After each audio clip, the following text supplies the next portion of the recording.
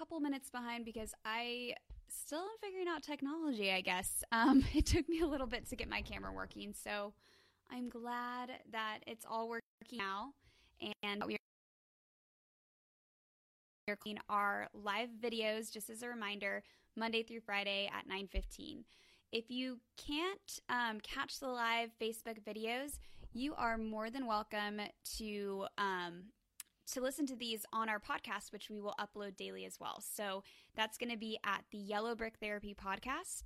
So you can listen to it in the car as you're commuting and all that good stuff, because I do know that some of us are working around 9:15 or have other obligations. So I get that not everybody can join me for coffee at that time.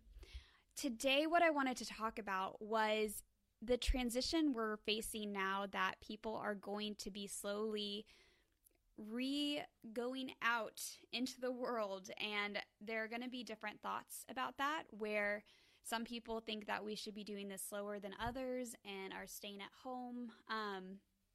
And then, other people are kind of just going a little bit wild and just getting out there and, contacting people. So I know that there are a lot of different views on this. And so what I want to talk about today is how we have conversations around this without losing our friends, without getting mean or having extra conflict in our lives that isn't really necessary.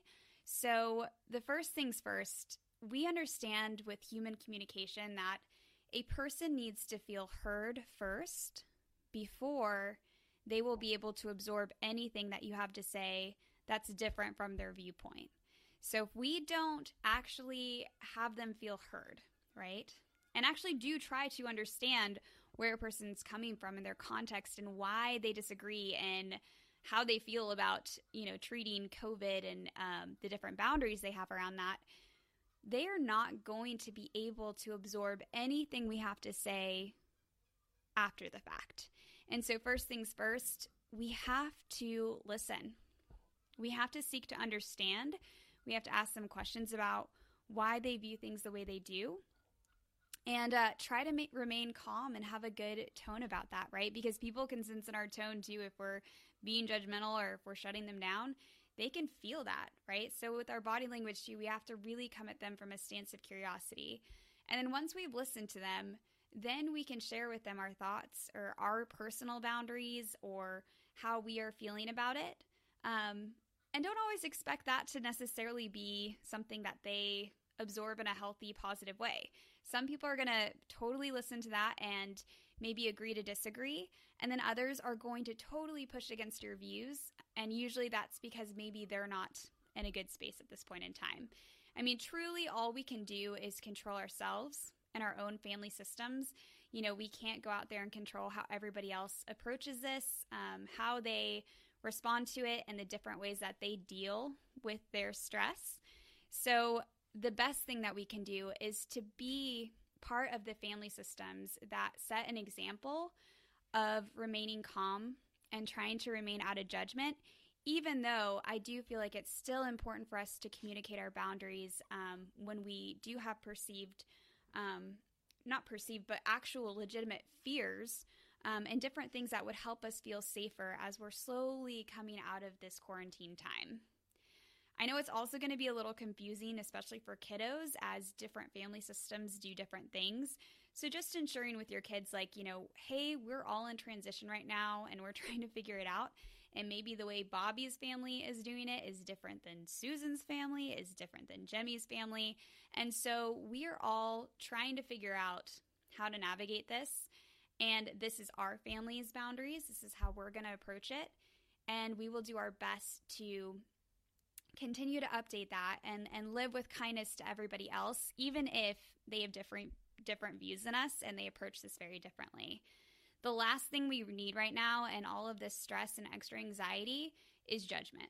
The last thing we need is shame. The last thing we need is to die on our hill of people should be doing it our way. I know that, it can be frustrating when people see things differently than you do.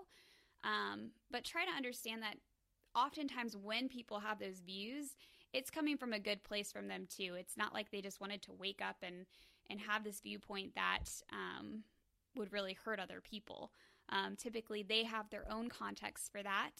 And same for you, right? It's really hard for us to know what's right and wrong right now. We're all having to deal with question marks and the fear of uncertainty and not really knowing exactly how to navigate this, which is super hard for my people who struggle with over control. You know who I'm talking to. And so maybe right now is a really good time for us to practice flexibility and being able to sit with questions. I know it's tough. It's definitely tough for me, and a practice and a skill that I've had to develop over time so that I could maintain my own sanity. But I encourage you to do that. And just remember, be kind out there, seek to understand, and then set boundaries where you can and what's within your control, and try to accept what's not. I know that that's hard, but it's so crucial so that we can maintain our sense of calm and decrease negativity. I hope you guys have an awesome Tuesday. I will catch up with you guys tomorrow at 9:15 a.m. And go kick butt today, take some belly breaths, and I will see you next time.